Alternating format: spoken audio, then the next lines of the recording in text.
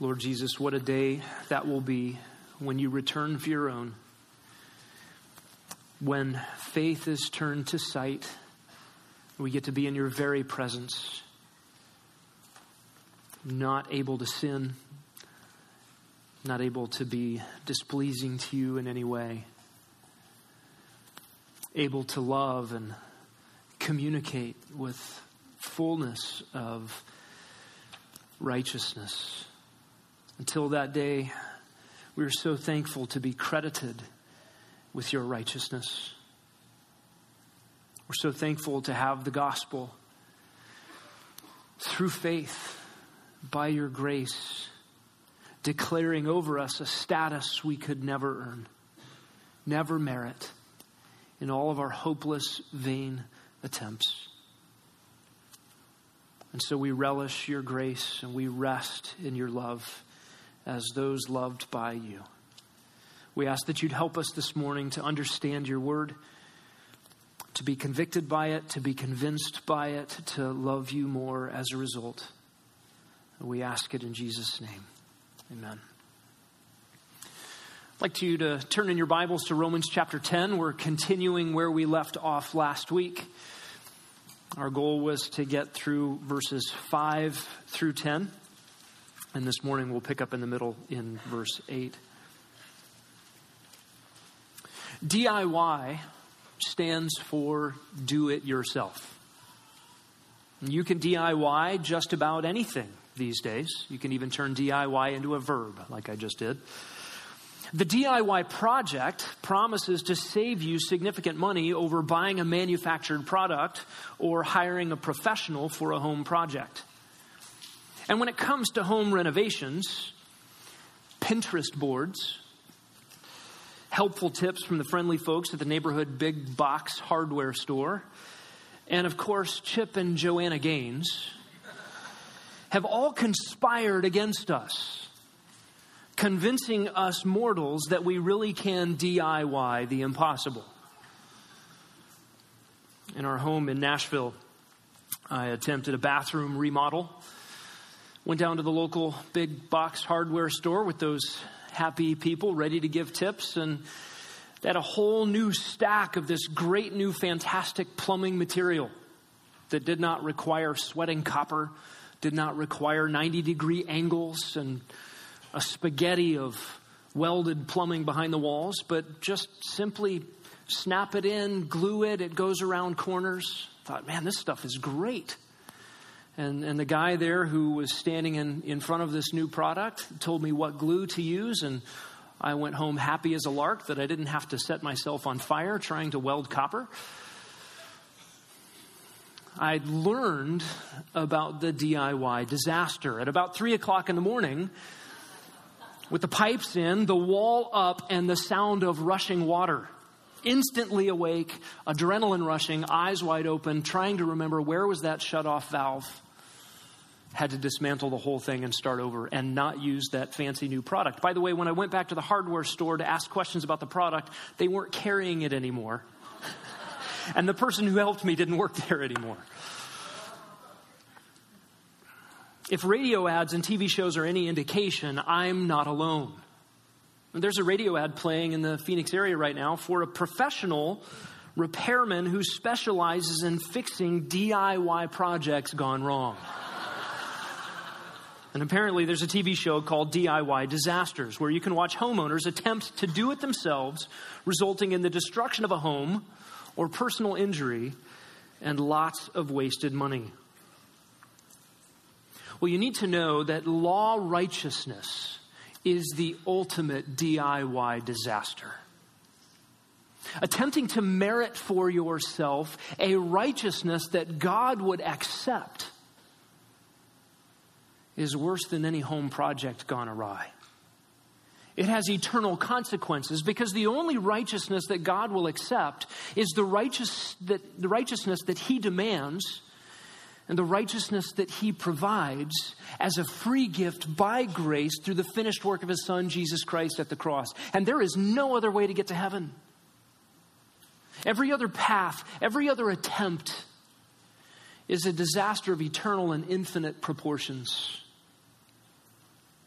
That is where we find ourselves in Romans 10. Paul is putting a contrast before us between law righteousness, the DIY self-merit of human religion and human achievement, over and against faith righteousness. And I want us to read again Romans 10, 1 through 10 to set our context this morning. God writes through the Apostle Paul, "Brethren, my heart's desire and my prayer to God for them is for their salvation." Paul is speaking about his kinsmen, Israelites. "I testify about them that they have a zeal for God, but not in accordance with knowledge. For not knowing about God's righteousness," and listen to this, "seeking to establish their own, they did not subject themselves to the righteousness of God. For Christ is the end of law for righteousness to everyone who believes.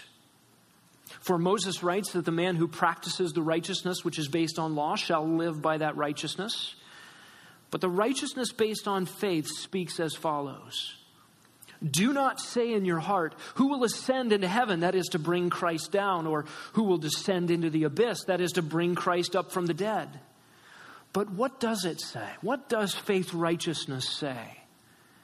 The word is near you, in your mouth and in your heart. That is the word of faith which we are preaching.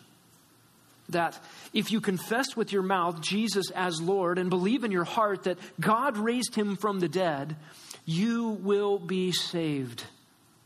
For with the heart a person believes, resulting in righteousness, and with the mouth he confesses, resulting in salvation. These verses appear on nearly every gospel tract that has gone out, and for good reason. I want to unpack these verses for us this morning because there is much more here than meets the eye, especially when we see it in its context. In contrast to law righteousness, which we looked at last week, and we discovered there that with law righteousness, salvation is impossible. Salvation is impossible. If we're looking at these two paths that diverge in the middle of life, a path called law righteousness and a path called faith righteousness, if you go down the path called law righteousness, salvation is impossible.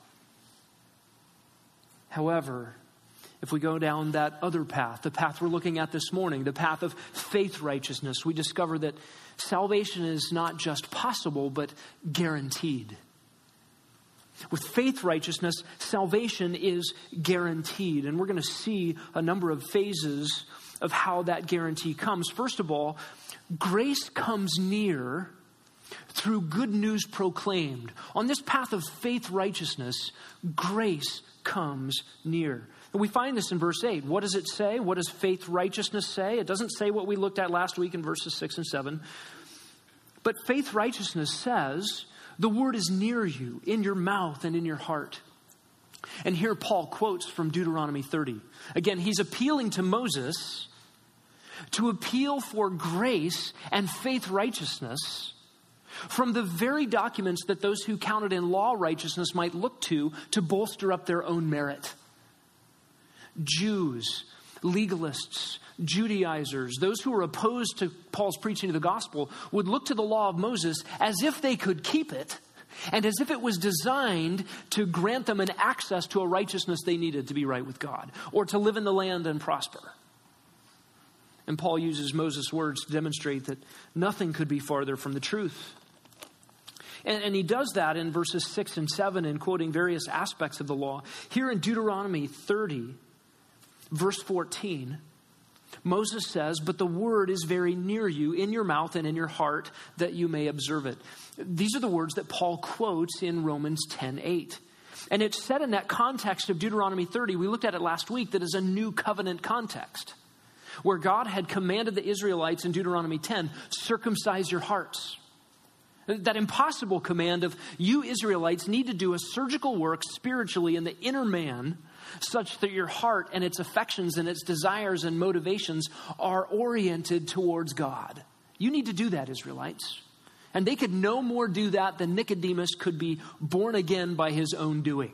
This is an impossible command, and yet it is a command that God loves to meet. In Deuteronomy 30, he comes around and says, I will circumcise your hearts. And in this very context, these words come. We looked at these last week down in verse 11. This commandment which I command you today is not too difficult. It's not out of reach. It's not in heaven that you should say, I have to go up and get it. It's not across the sea that I should go over there and get it. But where is it? Verse 14, it is near. It's in your mouth and in your heart.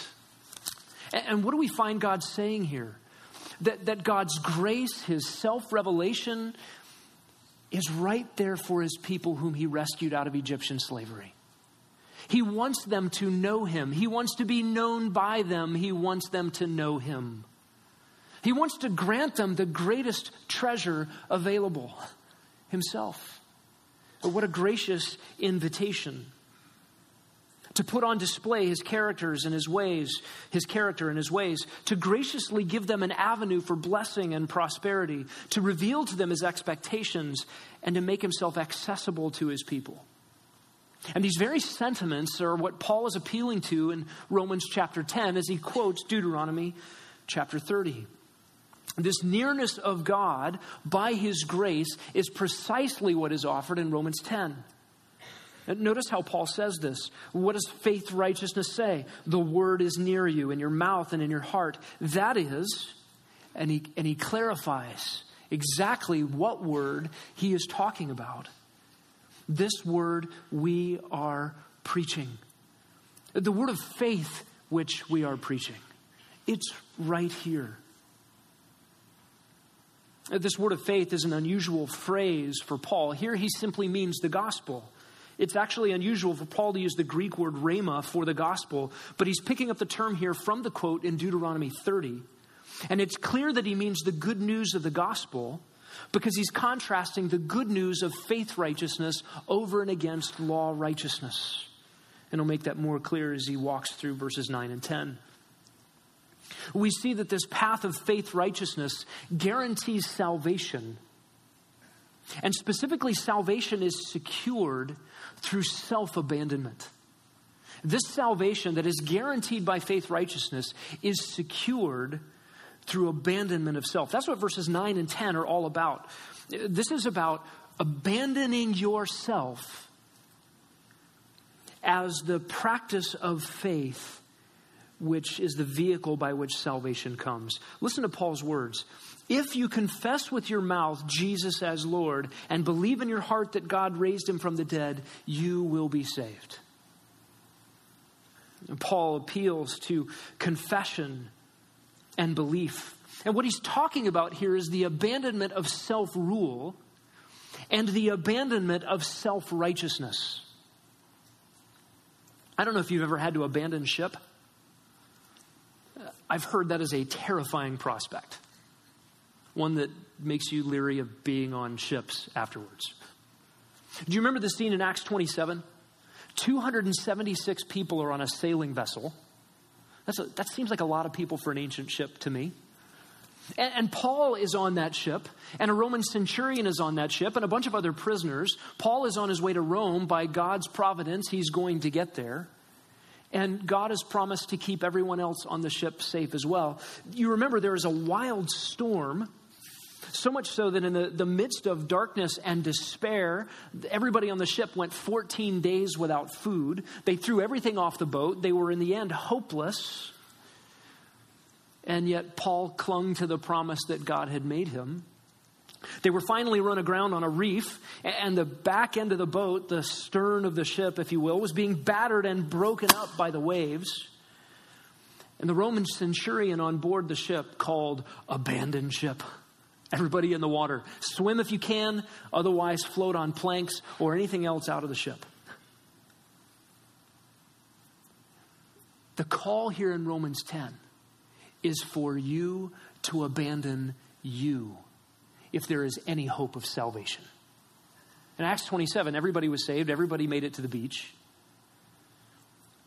And you will be saved if you abandon you. That is the call of Romans 10, 9, and 10. I want you to see this.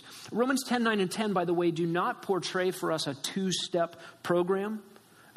In other words, you have to confess, number one, and then you have to believe. And if somehow you get struck by lightning between the confession and the belief, tough. And we know that that's not a two-step program, that in fact those are two sides of the same thing. Those are in fact two ways of expressing genuine saving faith that God produces in the heart that makes its way out. These are both two sides of this faith righteousness that comes, and it's expressed as confessing and believing. Confessing Jesus as Lord and believing that God raised him from the dead. These two things go together, and we know that they're not sequential. In other words, you have to do one thing, then the other. And we know that for three reasons. The first reason is that the order gets flipped in verses 9 and 10. Confess and believe, and then believe and confess.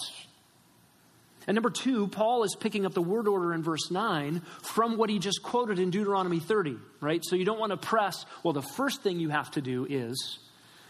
He's talking not sequence, but just concepts. And then the real sequential order happens in verse 10, where the heart believes and then the mouth confesses. We know that out of the mouth, the heart speaks. It is the heart that happens, and that comes out outwardly through the mouth. That is the real logical and sequential order.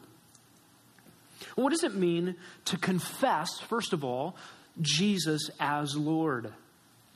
The word confess means to solemnly declare something, and often cases to solemnly declare loyalty or to profess allegiance to someone or something. It's not so much that the idea is to confess that something, like a content of information, but to confess Jesus as the Lord. To confess him is to publicly, solemnly profess my allegiance and loyalty to Jesus Christ. And this confession of Christ came with risk and a cost. Robert Haldane said this: if a man does not confess Christ at hazard of life and property and liberty and everything dear to him, he has not the faith of Christ. The confession of Christ that's described here is the kind of confession that we just sang. I want Christ, and you can take the whole world. Take everything. I want Christ. That's the confession we're talking about here. This is what Jesus described in Matthew 10:32. Everyone who confesses me before men, I will also confess him before my Father who is in heaven. This is a declaration of ownership, of fealty, of loyalty to Jesus Christ. And this confession was the confession of early Christians. And what they were confessing is that Jesus Christ is in fact the Lord. If you confess Jesus as Lord. Now, the word Lord in the Old Testament was used over 6,000 times for God, for Yahweh. And when the translation of the Old Testament was taken from Hebrew into Greek, the Greek word kurios was used to translate Yahweh 6,000 times. And although the word Lord or kurios can be used in normal human relationships, can be used of a person who's of higher rank or status than you, someone who's a boss or a person of nobility. When you say, my Lord, please excuse me. That can be speaking of just human relationships of one higher than another. Lord simply means one who has authority over another. It means being in charge. And the word is used in the Bible to describe various human relationships, a king, subject, a master, a servant. But it is used most often to describe God himself. But the phrase that's used here is not my Lord or a Lord, but the Lord. This is unique. Over and over again, especially after the resurrection, this title, the Lord, became almost exclusively used in the New Testament of Jesus Christ. And in many places, when Yahweh was referred to in the Old Testament, it was applied in the New Testament to Jesus. That is a staggering claim of the deity of Jesus Christ. It happens in this very chapter. Look down at Romans 10:13. Whoever will call on the name of the Lord will be saved. In context, he's talking about Jesus. And yet it's a quote from Joel 2:32. And it is very clearly Yahweh in Joel 2:32. The New Testament has no problem ascribing titles and passages and attributes and activities of Yahweh to the person of Jesus Christ in the New Testament. Of Jesus in the New Testament, this word Lord, the Lord, is used over 700 times. Just by way of contrast, the word Savior, the title Savior, is used of Jesus 10 times. It's not that one is necessarily more or less important than the other, but you see the weight ascribed in the New Testament to this title for Jesus. It is beyond argument that Jesus is the Lord. He's Lord of creation, Lord of the universe, Lord of the distant pulsars and quasars at the edge of our perception. He's Lord of every subatomic particle and every single thing around us. There's nothing that escapes his authority, nothing that can circumvent his power. All belong to him. Jesus is in charge. John 1:3 makes it clear, all things came into being through him, that is Jesus, and apart from him, nothing came into being that has come into being. Colossians 1:16, by him all things were created, and all things hold together. Hebrews 1, Jesus upholds all things by the word of his power. In Philippians 3:21, Jesus has power to subject all things to himself. He is the Lord. And at the end of time, every knee will bow, and every tongue will indeed confess that Jesus Christ is Lord. Christians confess now what everyone will be forced to confess then. Simply acknowledging the incomparable position that Jesus Christ has in the universe is not what leads to salvation, however. James 2:19, we know that the demons know who he is, and they shudder. They don't have saving faith. The demons acknowledge who God is, but theirs is not a personal commitment to live under his rule. Confessing Jesus' lordship here is a matter of surrender. It reflects a desire to let Jesus be in charge personally as well as universally. It's a surrender of the will. It is an abandonment of self-rule. The person who comes to Jesus Christ in faith says, in effect, I surrender that whole I'm in charge thing. You give up trying to run your life your way. You humbly acknowledge that you need someone else to be in the driver's seat. And listen, we sinners don't naturally like that part. I think most people, if you told them that they could have a get out of hell free card, but they didn't have to surrender their lives to Jesus or even like him very much, they just might take it. And when you and I proclaim the gospel to people, there's usually a hang up on this issue. Jesus himself faced it many times in his earthly ministry when he called for the radical kind of commitment that demonstrated a desire to surrender the will, or when he called for people to love him above all other loves, people walked away. But you who know Jesus, you know something profound. Surrendering to Jesus' lordship is good. It's a good thing. Consider Jesus for a moment and think about what it means for a finite and dependent human to place his or her life into the care of Jesus. He's the creator, the sustainer. He is unswervingly committed to the glory of God. He is omniscient, omnipotent, omnipresent. He knows everything. He is all-powerful, and he's everywhere all the time. And with all of those attributes, Jesus loves his sheep, his people, such that nothing, Romans 8:38 and 39, could ever separate us from the love of God which is in Christ Jesus. A master committed to love his servants with that kind of love is unlike anything we can compare in human relationships. Jesus said, I go and prepare a place for you. I'll come again and receive you to myself, that where I am, you may be there also. Jesus is committed to that. John 17:2, he has authority from the Father over all flesh, so that the ones the Father has given to him, Jesus gives them eternal life. John 17:3, Jesus defines eternal life as knowing him, the greatest treasure of all. And Jesus has secured these things for his own by his own blood. What love. What power. And when that love and power are combined, we see that Jesus Christ is radically committed with all of his attributes, with all of his resources, with all of his care and compassion to the eternal and infinite good of every sinner that comes to him in faith for the glory of the triune God. And that commitment cannot be altered, cannot be superseded, cannot be removed. contrast that for a moment by the thought of surrendering your life to someone else, a human being, not omniscient, not omnipotent, not committed to your infinite good. Even if the person were well-meaning, they would lack the power necessary to ensure those intended outcomes. But surrendering to Jesus is good. Paul says that confessing Jesus as Lord results in salvation. Listen, you have to abandon self-rule. You have to give up. And Jesus will give you everything. There's a second part of this faith righteousness.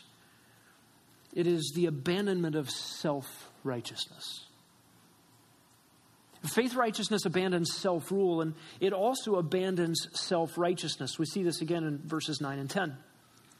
This is the second phrase in verse 9. If you believe in your heart that God raised him from the dead, you will be saved.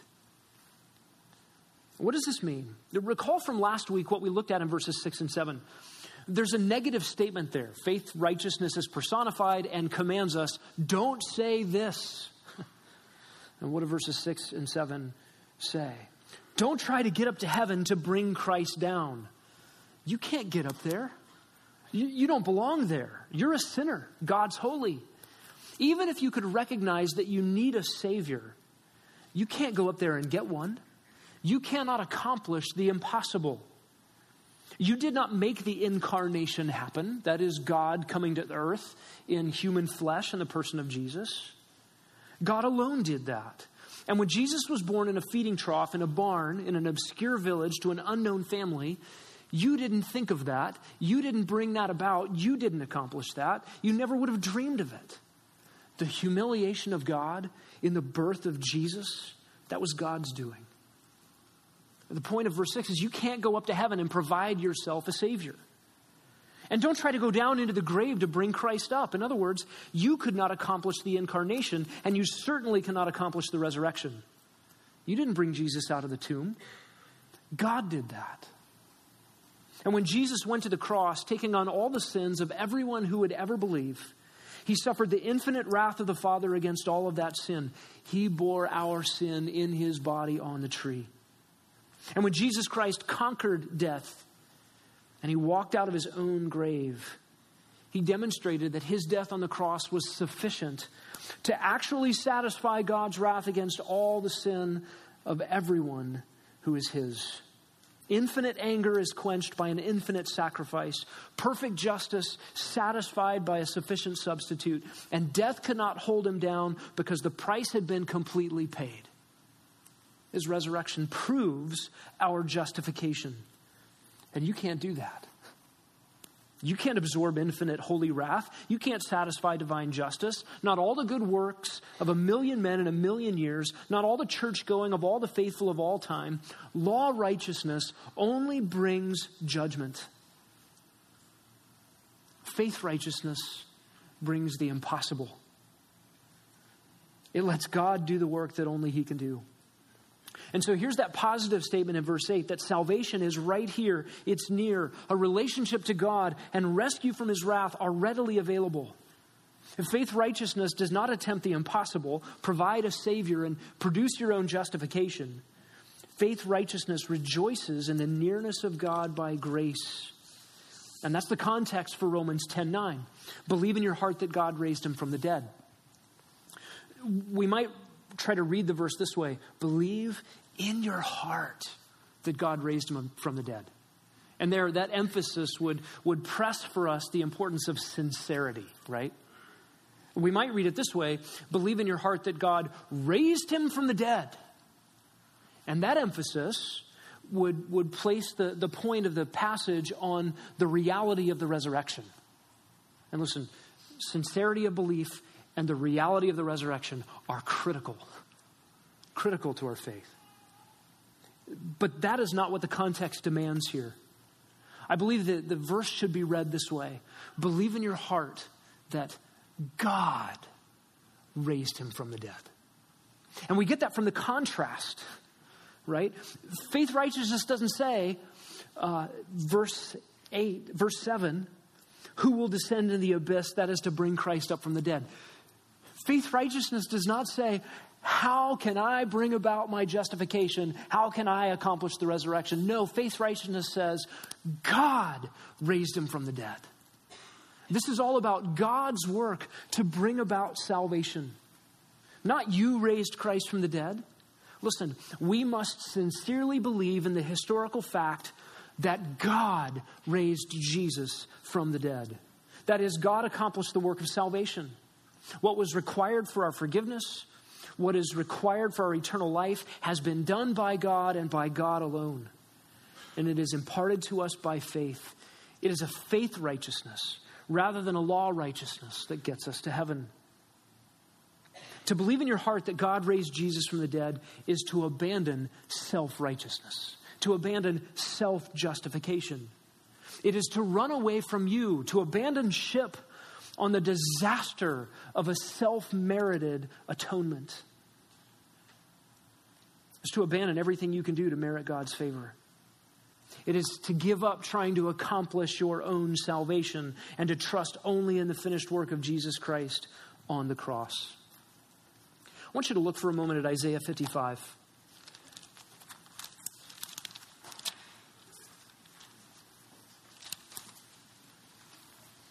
Isaiah 55 is another song of Israel given by Israel's prophet. That is this gracious invitation from God to come and have as a free gift what he offers and what we desperately need. Isaiah 55, beginning in verse 1, ho, which is attention getting. Yo might be a modern translation. Everyone who thirsts, come to the waters. And you who have no money, come, buy and eat. Come, buy wine and milk without money and without cost. Why do you spend money for what is not bread, and your wages for what does not satisfy? Listen carefully to me, and eat what is good, and delight yourself in abundance. Incline your ear and come to me. Listen that you may live, and I will make an everlasting covenant with you. Verse 6, seek Yahweh while he may be found. Call on him while he is near. Let the wicked forsake his way and the unrighteous man his thoughts, and let him return to Yahweh, and he will have compassion on him, and to our God, for he will abundantly pardon. For my thoughts are not your thoughts, nor are your ways my ways, declares Yahweh. For as the heavens are higher than the earth, so are my ways higher than your ways, and my thoughts than your thoughts. What a fantastic invitation. Where God says, come, you don't have any money, and buy from me all that I want to give. What is the point of that? You work, you earn wages, and what do you spend them on? Garbage. Garbage that doesn't satisfy. The point of saying you have no money is not to say you don't have any money. It's that your money is worthless in the register of what God demands. And what you can't afford with the currency that you have, God gives as a free gift. Access to him by faith, not with what you do, but by embracing his glorious and gracious invitation. This is the same invitation we have in Romans 10. Look there, Romans 10, verse 10. Paul continues the idea with some mirrored thoughts. He says, for with the heart a person believes, resulting in righteousness, and with the mouth he confesses, resulting in salvation. Notice how he says this. Confession unto salvation, belief unto righteousness. And again, verse 10 switches the order from verse 9. The idea is that belief in the heart brings about a confession in the mouth. The confession hasn't changed. The content of belief hasn't changed. But here they're flip-flopped, and the results of salvation and righteousness are used as near synonyms. And Paul does that on purpose. The heart believes, resulting in righteousness. This is the righteousness promised in the gospel. This is the very theme of the book of Romans, Romans 1:16. I am not ashamed of the gospel. Why? Because in it, the righteousness of God is made known. Righteousness as a free gift, made known, manifested, provided for in the gospel. That's why Paul's not ashamed of it. Because the very thing that people need, that we can't provide, that only God can give, that God demands, is given as a free gift in the gospel. And so the heart believes, and the result is righteousness. This very righteousness the whole book of Romans is about. And the mouth confesses, resulting in salvation. And again, free gift righteousness and salvation are talking about the same reality. And they're closely linked because belief and confession are closely related in this passage. Listen, you cannot believe and not confess and still be saved. Right? If you believe but don't confess, Jesus said in Matthew 10:32, I will not confess you before my Father. It's not true faith. To think you assent to something mentally, but your boast before men is not, I have Christ and you can take everything else. This is not true faith. It's a spurious faith. And you can't confess without genuine heart belief. Right? An outward confession, an outward profession is just nominal Christianity. It's hypocrisy, it's empty, it's void of the truth. It's not saving faith. And so genuine belief and outward confession go hand in hand. They're two sides of the same reality that God produces in the heart. And when a believer confesses, he is putting outwardly what God has already wrought in the heart, because Christianity is not a private issue. You may have run into people that have said, me and the Lord, that's just a private thing. I don't have to be outward and really showy about all of that. It's not a private issue. You cannot receive God's perfect righteousness by faith and not be saved. The idea that these things would be separate realities, that you get righteousness, but you don't get saved. That's not a reality. Nor can you be saved without that perfect righteousness. Salvation and righteousness go together, just like confession and faith go together. They are parallel, and they are near synonyms here. Paul, again, in Romans 10, is still addressing the problem of Israel. The problem of an entire nation of people who overwhelmingly rejected Messiah, who believed that they would get into a right standing with God simply because of who they were, their ethnic status, who their parents were, their lineage by birthright. And Paul grieved over the truth that they were hellbound. I want you to hear Paul's own testimony, because his compassion for Israel in their rejection of the gospel is not some distant, disinterested, those poor people. It is, in fact, his own story. Look at Philippians chapter 3.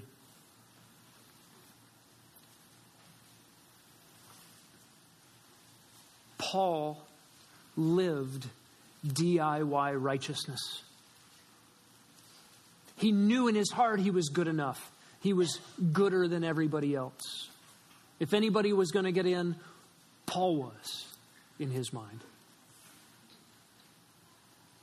And when Christ intercepted him on the road to Damascus, Paul abandoned ship. Listen, Philippians 3:4. I myself might have confidence even in the flesh. If anyone else has a mind to put confidence in the flesh, I far more. And then listen to Paul's pedigree. Circumcised the 8th day, of the nation of Israel, of the tribe of Benjamin, a Hebrew of Hebrews, as to the law, Pharisee, as to zeal, a persecutor of the church, as to the righteousness which is in the law. How did Paul measure up in his own mind, or even in the minds of his countrymen or the Jews who looked up to him? How did he measure up in terms of law righteousness? Blameless. Of course, not before God, before men. Verse 7. but whatever things were gain to me. And the pedigree that Paul just listed was gain to him pre-Christ. It was the pinnacle of what any Jew could hope to achieve by law righteousness. He says, those things I have counted as loss for the sake of Christ. All his status, all his reputation before men, his career path, all of it. I count all things to be lost in view of the surpassing value of knowing Christ Jesus, my Lord, for whom I have suffered the loss of all things, and I count them but rubbish. That's a kind way to say what Paul describes with that word. I count them but rubbish so that I may gain Christ, and I may be found in him, not having a righteousness of my own derived from the law, but that which is through faith in Christ, the righteousness which comes from God on the basis of faith, that I may know him and the power of his resurrection and the fellowship of his sufferings, being conformed to his death, in order that I might attain to the resurrection from the dead. What is Paul's own testimony?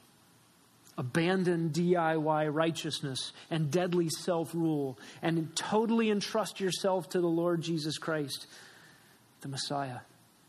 Abandon self. This is what faith righteousness does, and you cannot get to heaven without it. We sang these words a few moments ago. Take the world, but give me Jesus. All its joys are but a name, but his love abides forever, through eternal years the same. Take the world, but give me Jesus, sweetest comfort of my soul. With my Savior watching o'er me, I can sing though billows roll. Take the world, but give me Jesus. In his cross my trust shall be, till with clearer, brighter vision, face to face, my Lord I see. And then the refrain, take this world, my God is enough. Matt, is it possible for the crew to sing that one again? We can do that. Maybe we'll close with that. Let's close in prayer.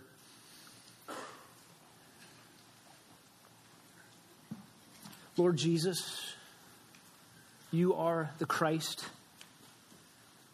and wrapped up in your name and titles, the Lord Jesus Christ, we have exactly what we've looked at this morning.